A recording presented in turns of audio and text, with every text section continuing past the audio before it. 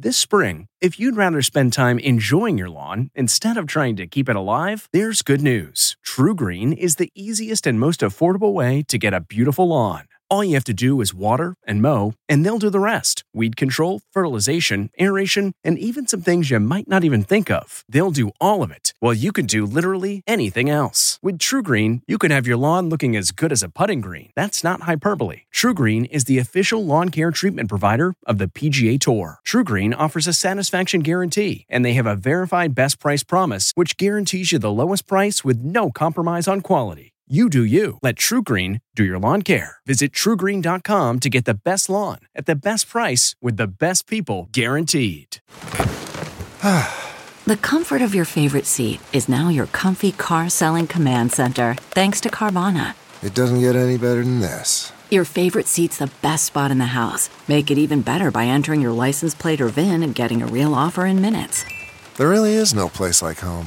And speaking of home, Carvana will pick up your car from yours after you finalize your offer. Visit Carvana.com or download the app and sell your car from your comfy place. This is Intelligence Matters with former acting director of the CIA, Michael Morell. Brought to you by Lockheed Martin. Your mission is ours.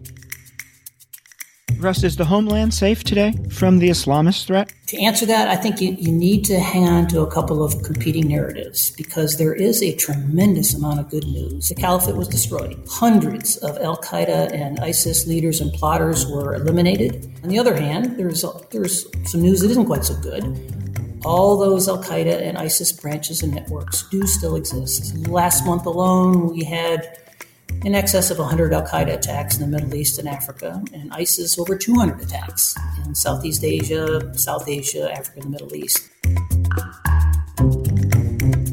Can you kind of paint the landscape on domestic terrorism for us? The broad view of the community is that it's likely to get worse. I think there's the general concern that biases against minorities, perceived government overreach is going to continue to drive domestic violent extremism, radicalization, and eventually mobilization to violence. And then we've got all the kind of newer socio-political developments, the narrative surrounding election fraud and the breach of the Capitol, conditions related to COVID, and various conspiracy theories that promote violence almost certainly are going to make matters worse.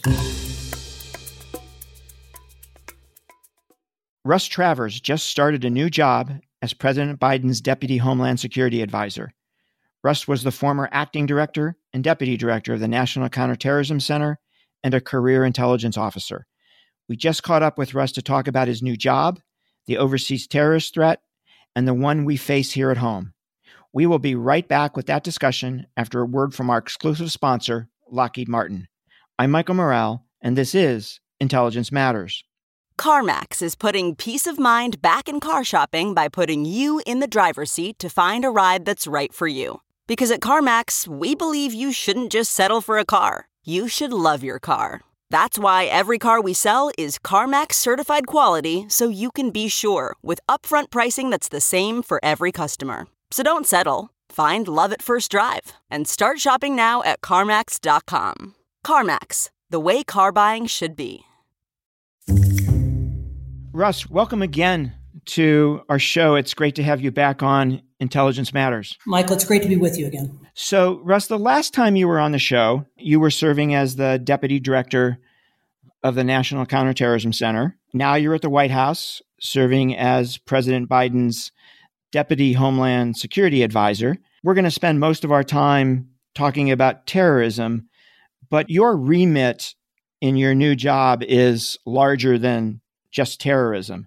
And I just wanted to ask you, for the sake of people who don't understand how broad that remit is, to ask you, what does your new job cover? What are the issues it covers?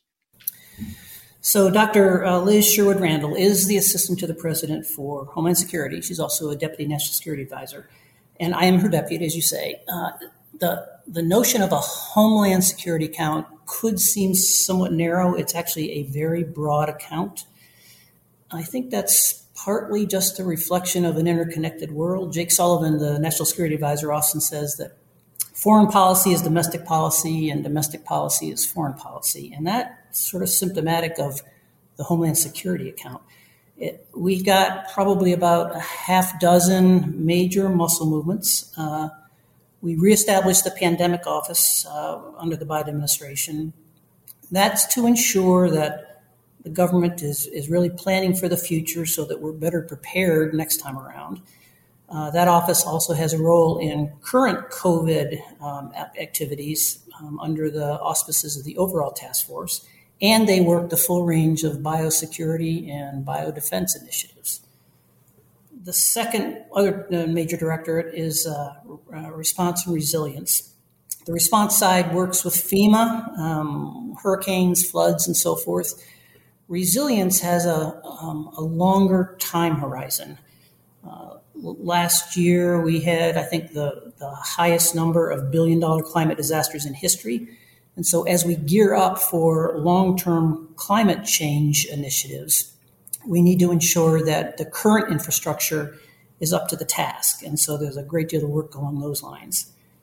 We've got border security in its broadest sense, so that we work with other parts of the White House and the government on southern border issues. We do asylee and refugee policy, ensuring that they kind of comport with our values. We work Arctic issues with other regional components of the NSC. And we've got the watch listing, screening, and vetting architecture that has to handle something like 2 million people a day, probably the most complicated issue that I've worked in my career. We share responsibility for a new office that's focused on democratization and human rights. Among other things, they work things like malign influence and so forth. And then we've got offices that deal with the more traditional Homeland accounts. So transnational organized crime kills far more Americans than terrorism ever will. We stood up a domestic violent extremism office because that simply wasn't getting enough attention. And then, as you say, the account that probably people are most familiar with, which is the international terrorism account, and that's been a mainstay since 9/11. I guess the key point I would make to all of these is that our role is really to keep bad things from happening, demonstrating competence along the way, I hope. It's not geopolitical chess. It's really a great deal of blocking and tackling, how to ensure that the government works together in the best interests of the American public. That's a lot of stuff. So, Russ, we are coming up on the 20th anniversary of 9/11 in just a few months. And I'd love for you to just take a moment to reflect on that a bit and tell us what comes to mind when you think about the 20th anniversary. Yeah, we are just under 5 months away. 20 years ago, the plot was really well underway. There had been that infamous meeting in Kuala Lumpur. By now, the hijackers were in the country. They had their visas. They'd been through their flight training. And so we were in the closing months before the attack. Reflections for me, this is almost a generation ago. Between Americans that were not yet born or those that were too young to remember, 9/11's got no context, and for almost a third of our population. And for people like you and me, it's amongst the most traumatic experiences, I think, of our lives. It worries me a bit that memories are fading. In my case, I was posted overseas at the time. I got called home, and so I was flying back and forth across the Atlantic before taking a new job and moving my family home. I actually wrote goodbye letters to my kids because we just, as a country, we didn't know what was coming or how bad this was going to be. If you had told me then that we could fast forward 20 years without having seen another attack on the scale of 9/11, I think I would have taken that in a heartbeat. The key point, though, is that success didn't just happen. There was a lot of plotting that got stopped. In my opinion, the counterterrorism architecture is the single best example we've got of whole of government. And we saw a consensus that developed across Republican and Democratic administrations that we had to do a series of things. We had to carry the fight overseas. We had to push borders out. We had to defend the homeland. We had to share information and work with partners and all that really important kind of activity. And that consensus lasted for really a decade and a half. I started to get a little worried towards the end of the latter part of the last administration because we were hearing things like ISIS is defeated, or we just need to kill a few more people and Al-Qaeda will be gone, or on the other extreme, that maybe terrorism was worse then than it was before 9/11. None of those, in my view, were correct. We were certainly someplace in the middle. But I guess I hope that over the next 4 or 5 months, there will be a lot of commentary, a lot of looks back at what we did right, what we did wrong. We need to think about our risk equation, I think, going forward, because these are really important issues. Russ, perhaps this is a good place to transition to the current threat itself. How has the Islamist threat changed over the years, and where are we today? Well, 20 years ago, we were looking primarily at a threat that emanated from a little piece of real estate along the Afghan-Pak border.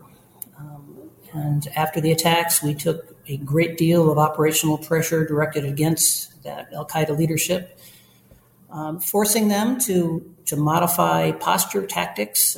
Frankly, they made a bit of a virtue out of necessity, opting for a bit of a franchise model that would develop really over years. Al-Qaeda in the Islamic Maghreb in North Africa, or Al-Qaeda in the Arabian Peninsula in Yemen, what would eventually become Shabab in East Africa, and Al-Qaeda in Iraq. Generally, each one of these franchises were led by people who was close to bin Laden in Afghanistan. Al-Qaeda in Iraq in particular would split from AQ, become ISIS, and eventually declare a caliphate in 2014. They held that for 5 years until the massive global coalition led by the United States eliminated the caliphate. It was during that time that ISIS also created branches and networks really around the globe, Far East, Africa, Middle East, quite small often, built around pre-existing insurgencies. And at the same time, we had the phenomena of homegrown violent extremism. So lone actors in the United States that would radicalize largely on the internet and conduct attacks. So you've got this entire array. You've got centrally directed attacks. You've got enabled attacks. You've got inspired attacks, all of which we needed to deal. And then you had kind of second and third order issues that complicated the problem. We would see prison radicalization, or we saw foreign fighters that would flock to the caliphate and then disperse around the globe. Right now, we've got a massive displacement camp in northeast Syria, something called Al-Hol, which is a kind of a breeding ground for future radicalization. And then we've got Hezbollah and all the Shia militia groups in Iraq. So really, several years ago, we started referring to the threat as diverse and diffuse. I think that is a completely accurate characterization. It has been really now for a number of years. It does mean that we've got a very broad but very different threat landscape than we had 20 years ago. Russ, is the homeland safe today from the Islamist threat? To answer that, I think you need to hang on to a couple of competing narratives, because there is a tremendous amount of good news as a result of that consensus I talked about. The caliphate was destroyed. Hundreds of Al-Qaeda and ISIS leaders and plotters were eliminated. We degraded a great deal of the propaganda infrastructure. We've cut into funding. And we're doing all the smart things, sharing information, working with partners. So there's been lots of success. And I think that's been manifested in the fact that we haven't seen an attack against the homeland in a long time. And we have to go back to Paris and Brussels to see any major attacks in Europe. On the other hand, there's some news that isn't quite so good. All those Al-Qaeda and ISIS branches and networks do still exist. Last month alone, we had in excess of 100 Al-Qaeda attacks in the Middle East and Africa, and ISIS over 200 attacks in Southeast Asia, South Asia, Africa, and the Middle East. And we see coordination between and amongst these branches and affiliates. So they are both playing a bit of a long game here. And they are both enabled by the downsides of globalization. So things like encrypted communications that makes it really hard for us to understand what's going on. The change in UAV use over the last 5 or 6 years, from low-level surveillance to being able to weaponize them. Increasing counterfeit passports and identification cards. So they are innovative users of technology, and that's a challenge for us. And so for me, when I think about the risk calculus, I tend to look at things in three levels beyond core ISIS, core Al-Qaeda. You've got local insurgencies. They've been around forever. They are primarily focused on local conditions, not an immediate threat to our interests. The next step up is when these insurgencies, there's ISIS emissary outreach, and they further radicalize them such that we may see threats to U.S. and allied interests. So maybe kidnapping of U.S. persons, or threatening of embassies, or threatening of private sector interests, which is exactly what we saw a couple of weeks ago with ISIS Mozambique. This was a low-level insurgency, but they were able to mount a multi-prong attack against the city of Palma, took it over for a while, and their actions over the last really year, but going back several years, has adversely impacted on tens of billions of dollars of liquefied natural gas investments off the coast of Mozambique. And then there's a third level, which is these radicalized insurgent efforts that wrap their ISIS flag around themselves when they can reach out and touch the United States. Being able to assess where we are on that spectrum is a challenge for us. And we haven't always done it right. In 2009, we thought of AQAP as being largely a regional threat. And yet it was able to, Umar Farouk was able to get on Northwest Flight 253 and try to blow up his underwear over Detroit on Christmas Day. The following year, Faisal Shahzad tries to blow a car up in Times Square. He was trained by the Pakistani Taliban, also thought of as a regional actor. And more recently, we have a Shabab operative, Cholo Abdullah, took flight training in the Philippines. We don't know what the target was, but according to the indictment, he was researching U.S. visas and tall buildings in the United States. This was somebody on nobody's radar. And so it highlights just how challenging it is to be an intelligence analyst when we're focused on this very diverse, very diffuse threat that's people and networks, hard to detect, enabled by the downsides of globalization. Russ, a couple more questions about the Islamist threat before we move to the domestic threat here at home. Not only are we coming up on the 20th anniversary of 9/11, but we're also coming up on the 10th anniversary of the operation to bring Osama bin Laden to justice. And I'm wondering, I know this is not an easy question, but I'm wondering what you think bin Laden, if he were still alive, might think about what he started so many years ago. How would he feel about the movement, do you think? Well, to the extent that these guys have all taken the long view, his perspective 20 years ago was that of a small piece of real estate in the federally administered tribal areas in Afghanistan.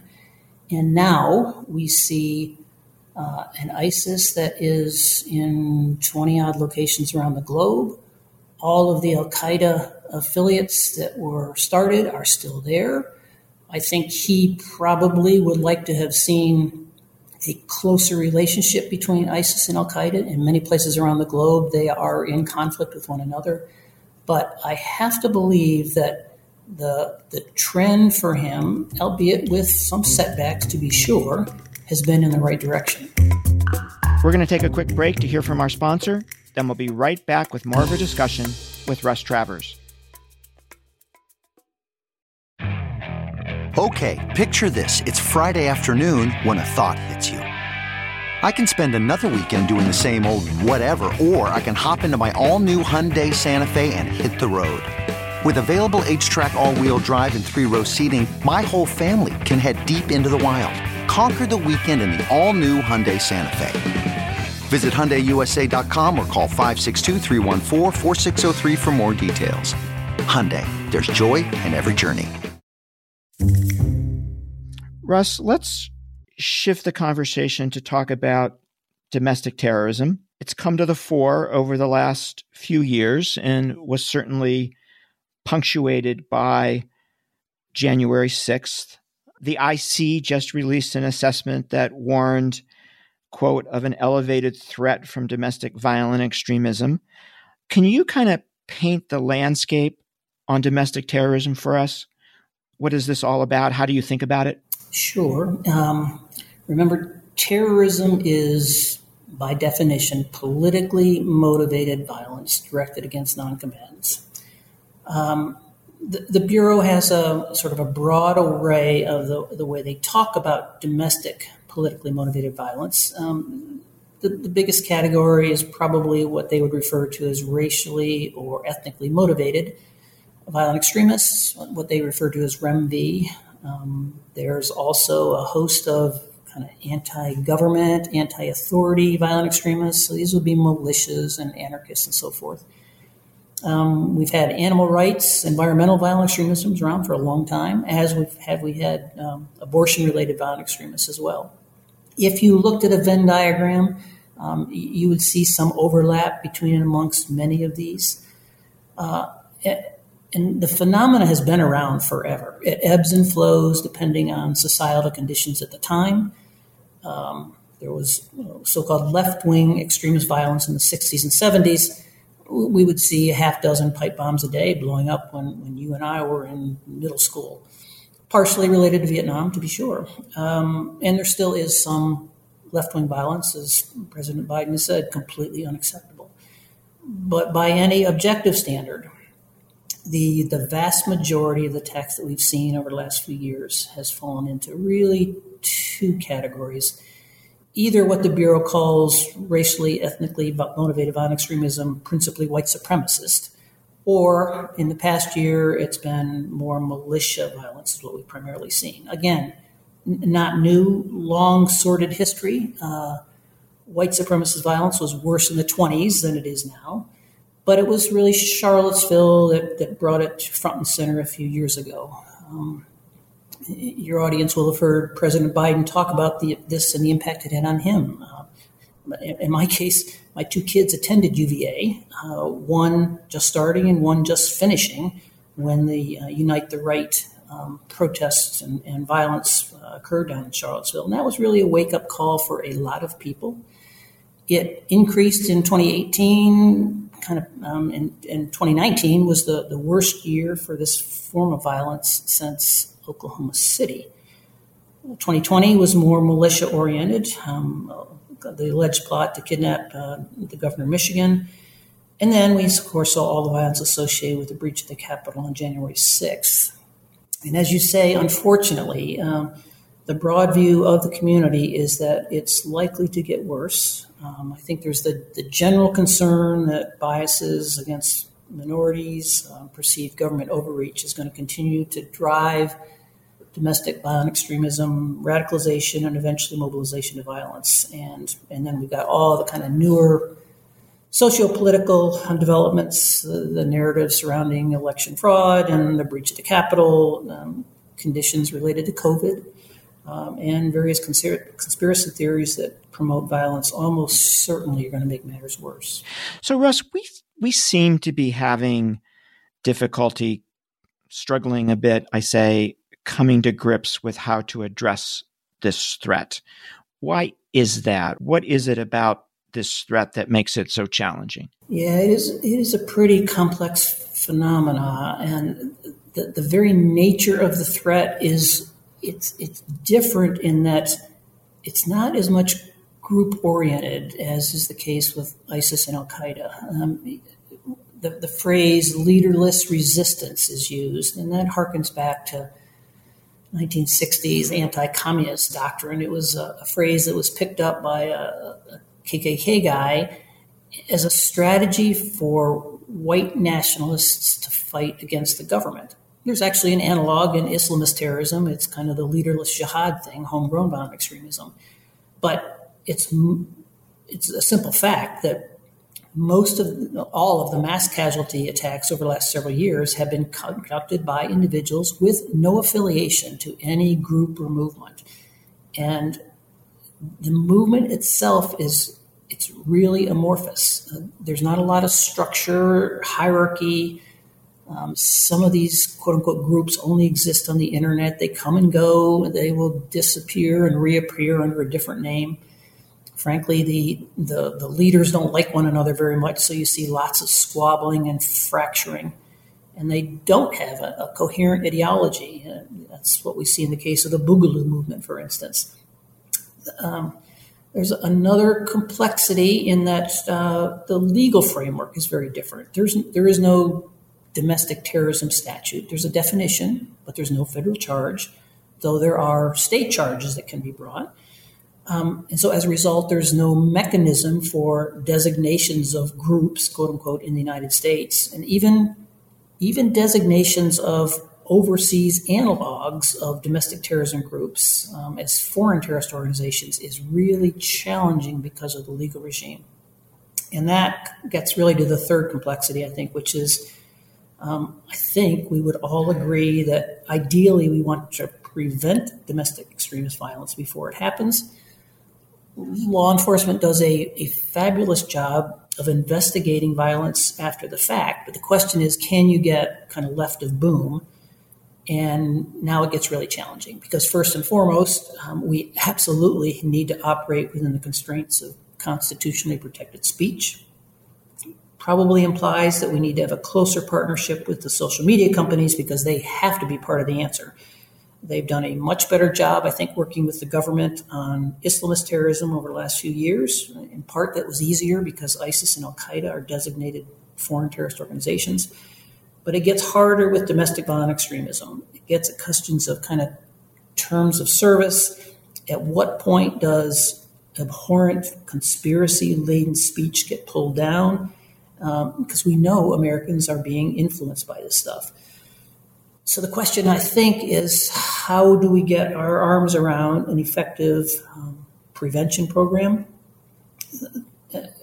We're getting increasingly confident with the research that shows that a substantial majority of the attacks, somebody knew something.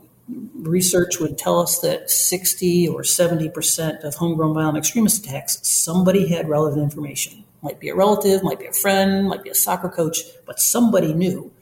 So that would suggest there's a role for call centers here. We do have DHS grant programs that are focused on targeted violence and terrorism prevention. At the same time, there is a campaign promise to ensure that we looked hard at what worked and what doesn't work, and that the programs are being executed in accordance with values. So we need to do all that. But I think the key point for me, I think, is that these programs can work. I mean, we've got, just last week, the Secret Service put out a report not about ideologically motivated violence, but about school shootings.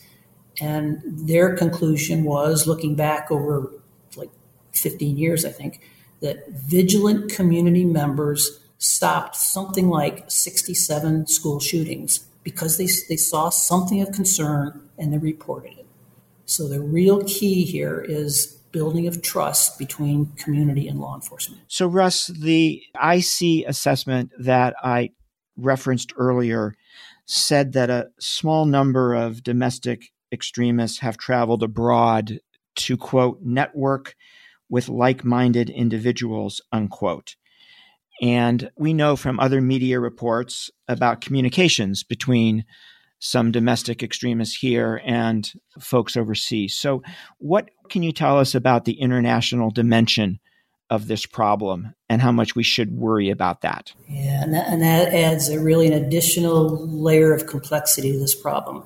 But we talk about domestic violent extremism or some domestic terrorism, but aspects of this really are, it's almost a variant of international terrorism. And in particular, one segment of the racially and ethnically motivated violent extremist category. There's something of a global movement going on here amongst those who are kind of convinced of the superiority of the white race. It's not just the United States. We see many of the same demographic issues, societal pressures. You will hear sometimes reference to, quote unquote, the Great Replacement Theory. And that's a French book that came out a decade ago, very dystopian, xenophobic view of the white race and the pressure that it's under. And We've seen violence conducted with this justification of sufficient concern that many of our partners in Europe, in Australia, and New Zealand have put right-wing violence or terrorism on a par with Islamist terrorism. Well, we've seen attacks in the UK and Germany killing politicians who took pro-immigration stances. Obviously, the mass killings at the mosque in Christchurch a couple years ago, and many others. And the linkages you talk about, there's a lot of transnational influence, to be sure. Manifestos and demonstrations of influence will often trace back to Anders Breivik, who conducted the attack in Norway 10 years ago. And the Norwegian, along with an American and a Canadian, then influenced Brenton Tarrant, who conducted the Christchurch attack. Tarrant, in turn, influenced a bunch of American attacks, as well as that by a German, and influenced a Singaporean kid who wanted to conduct another Christchurch attack, but was preempted. So there's a tremendous amount of cross-pollination between and amongst these individuals. And those manifestos share tactics, techniques, procedures. Beyond that, as you suggest, there's some limited interaction. After the fact, it was determined that Tarrant had both been in contact with and provided money to identitarians in Europe. We have seen individuals in the United States being encouraged to conduct an attack by an overseas sort of quasi-group. We've seen some travel abroad for training. We've seen some cross-border outreach. But in general, it's mostly this notion of leaderless resistance, which is a massive challenge for the intelligence and law enforcement community. I thought New Zealand did a really good job looking at the full array of issues after Christchurch. They put out like a 900-page document that acknowledged mistakes, to be sure, but basically concluded at the end of the day, they couldn't have prevented the attack. And so that's pretty challenging for those of us in the law enforcement intelligence community. There's maybe a last couple international issues. In Europe in particular, we're seeing some very blurry distinctions between extremist groups and political parties, and that poses a challenge. And we're also seeing the presence of violent extremists in the police and the military. The Germans in particular have been investigating many hundreds of military and police for extremism in the ranks, even forcing them to eliminate some units in the military. And obviously, Secretary Austin has taken that on as a major issue within the Defense Department. So, Russ, you mentioned that some countries are putting this new kind of domestic extremism on the same level, the same par as Islamic terrorism. Do you? Well, I think in terms of just cases, the last time I testified with Chris Wray was probably 18 months ago or so. He talked about roughly equivalent, I think, 850 domestic terrorism cases at the time, roughly 1,000 homegrown violent extremism cases at the time. When he testified a couple of months ago, he said that domestic terrorism investigations were now, I think, at 2,000. So it is a substantially increased concern.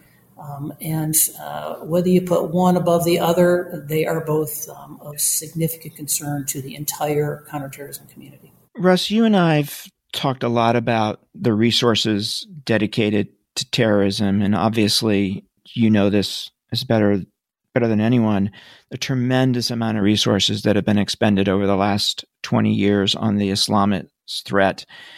Yet at the same time, right, today we have so many needs, right, from recovering from COVID to revitalizing our economy to dealing with the Russians to China's rise to the domestic terrorist threat. So how do you think about resource allocation in the terrorism world? How do you think about that? I think it's going to be one of the key national security questions over the next 4 or 5 years. I was actually supportive when former Secretary Mattis, basically when he put out his military strategy in the beginning of 2018, said that we need to elevate great powers in Iran and North Korea relative to terrorism. Up to that point, terrorism had been unequivocally number one. And we built a huge architecture, a huge enterprise that did, as I said, extraordinary work, I think. Okay, so now we have a far more complicated global national security environment. And terrorism has been paying bills now for several years.